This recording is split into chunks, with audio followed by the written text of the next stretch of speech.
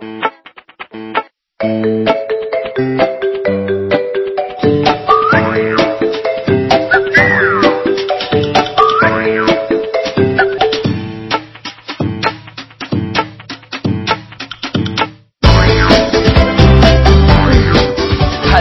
and welcome to Indicast episode number 191.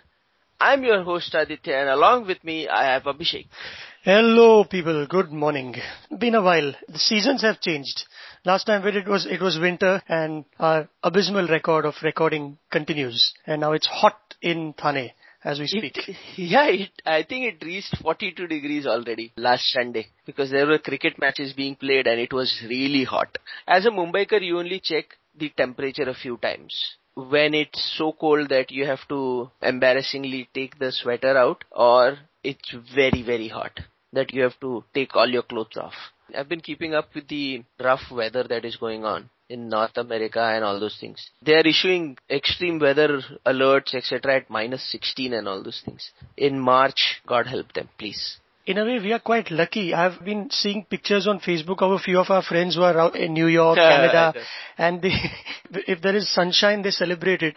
Today there is sunshine after 3 months. We are quite lucky, right? We can just walk out, eat dosa on the road without having to worry about wearing 7 layers of clothing because one of our friends, Ravi, who's out there, the thought of grabbing a bite outside means you've got to get prepared wearing everything except your goggles. He said that you can just pull off some snow from your eyelashes too. So we've never been there. We'll never. He's living the dream. Yes, he is. Of course he is. Talking about living the dream, Subrata Roy is absolutely not living his dream and he's currently in Tihar jail. A lot of people are happy because they say that finally justice has been served. Subrata Roy was asked to pay up 20,000 crores or refund 20,000 crores back to its investors, which he and the 2 directors of the company failed. He's done something quite scheming, hasn't he? He raised money from people like chaiwalas. Do you have the details of 1 rupee each? So the way Sahara has typically been trying to raise money is that it's not a very conventional fundraising company. It does not go to FIIs and all those things. Rather, it goes to the small people. And in fact, the person who filed this complaint also sent it via letter. He has never appeared. So you will always read this name called Roshan Lal in quotes. So they always collect, as you said, 10 rupees, 20 rupees, 100 rupees, 50 rupees, whatever that person wants to invest. And that's why they have more than 30,000 crore investors. And that's why they call it as Sahara Parivar. And if you walk into the offices of Sahara, there is something called as the Sahara Pranam. And even on TV, I think the news readers, they don't just say, hello, good morning, this is the breakfast news. Sahara Pranam, aapka swagat hai, or some such thing. Yeah, and if you enter the headquarters in Lucknow, everyone is first of all greeted with a Sahara Pranam and then Subrata Roy calling himself managing worker. So the whole company is a bit iffy. But apparently makes a lot of money, or is actually worth a lot of money, but we don't know because it's a private limited company. It all started with Sahara Prime City, which was a real estate venture of the group when it filed a draft red herring prospectus, right? And this happened way back in 2009. And it claimed that it's going to be raising money, so please, people can approach them and start investing money in the company as such. However, it did not follow any of the rules and permissions that were required from SEBI to issuance of securities. Because if there are 50 or more people that you are taking money from, you have to take permission from the SEBI. And in this case, as we were talking, their numbers, investors ran into crores. This Roshan Lal then filed a complaint and SEBI started taking a look into it.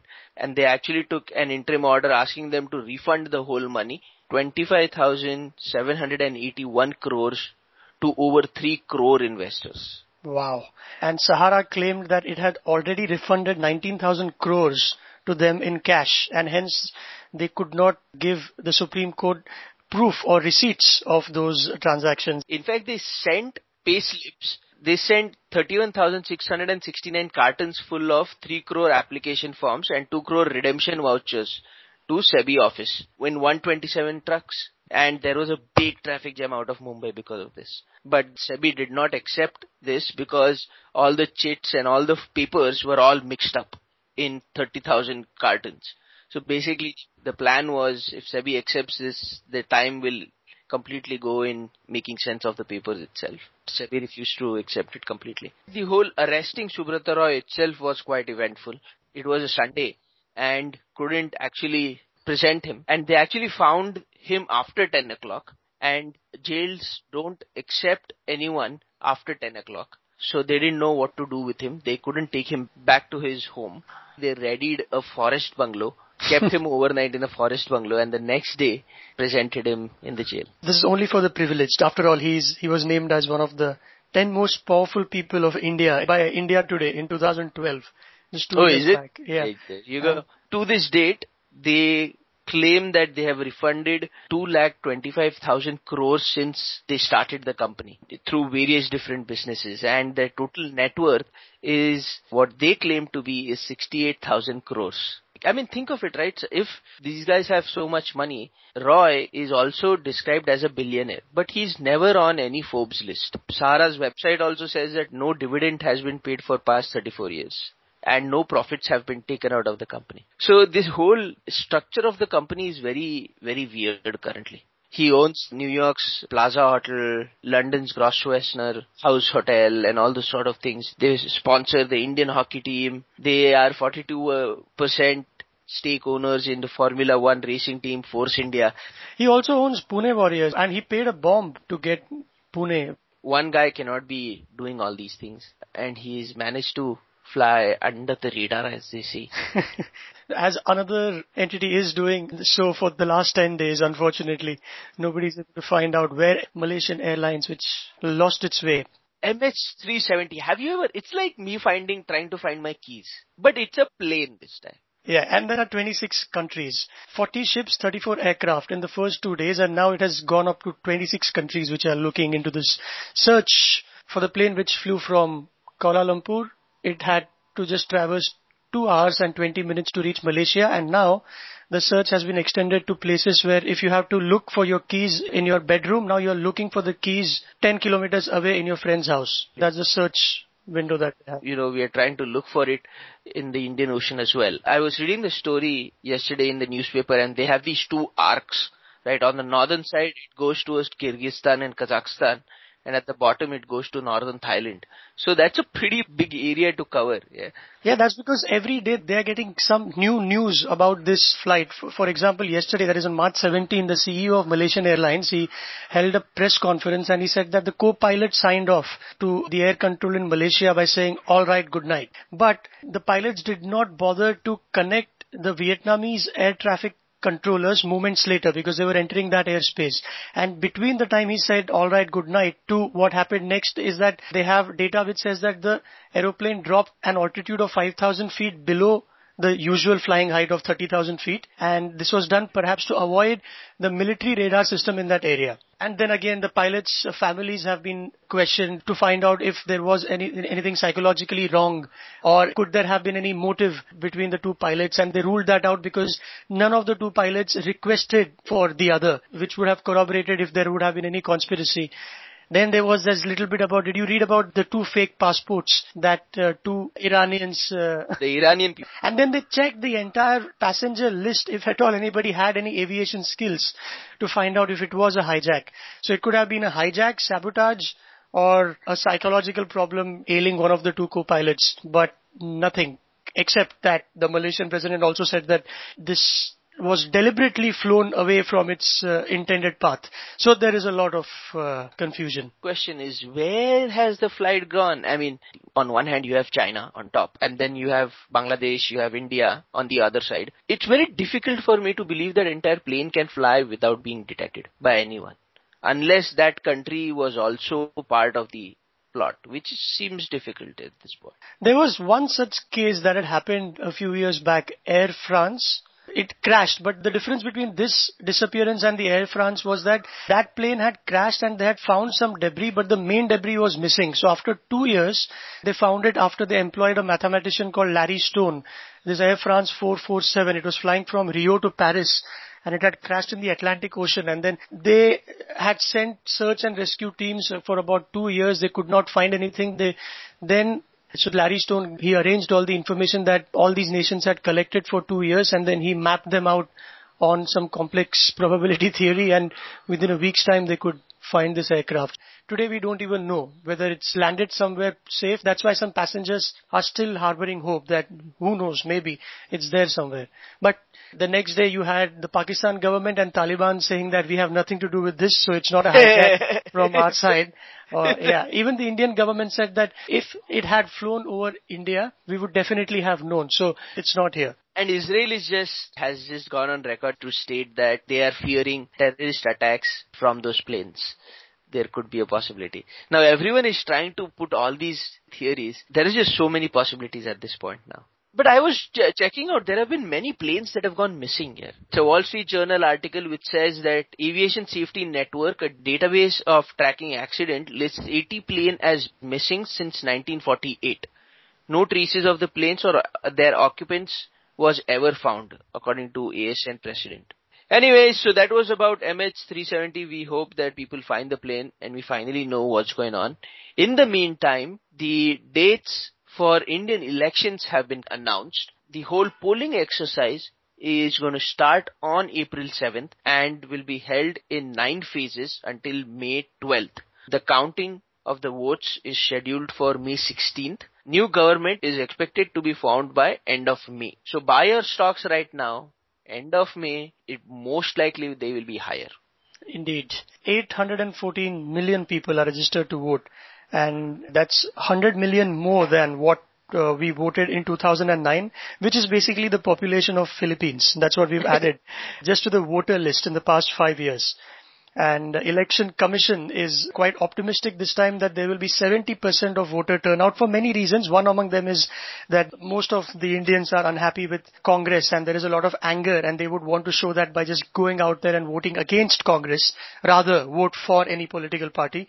Absolutely, and go by these numbers, right, and you'll come to know what big an effort this is. Across 543 constituencies, so 543 members, the staff that will be required is 120,000 strong, 930,000 polling stations across different types of geographic zones.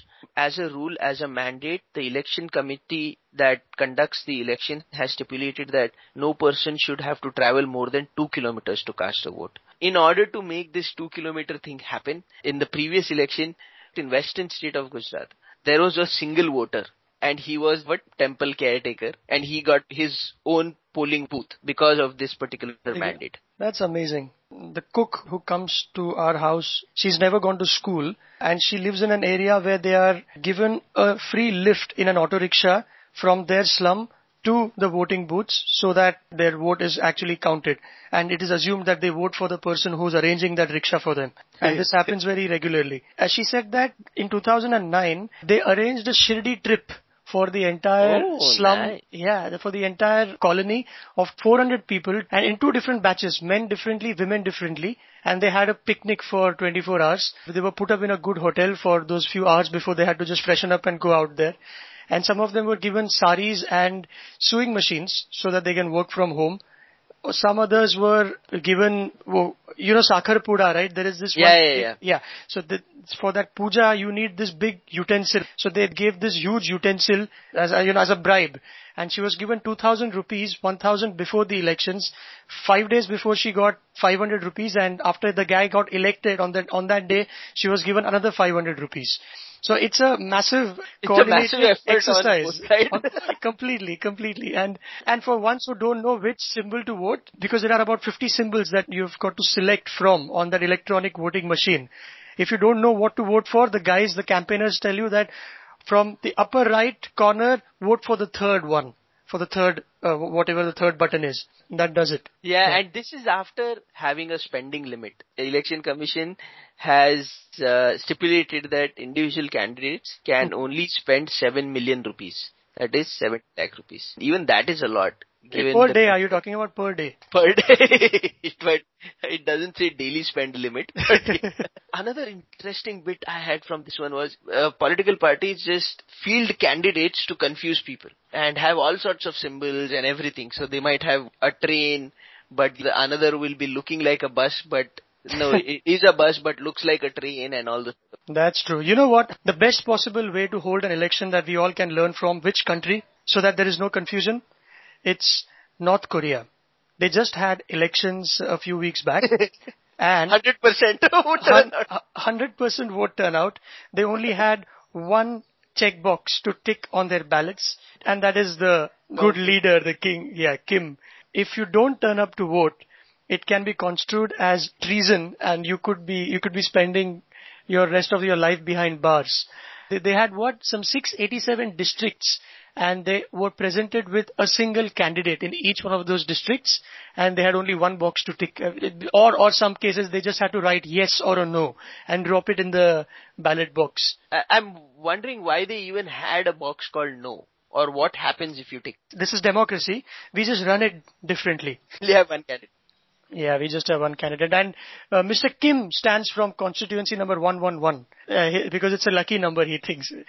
I wonder why he needs any luck, but he says his father stood from number 333, and these two numbers are supposed to bring luck. Of course, in cricket, it's the other way around. It's Nelson. It's considered to be unlucky, but yes, anyway. Absolutely. The election seats have also been announced.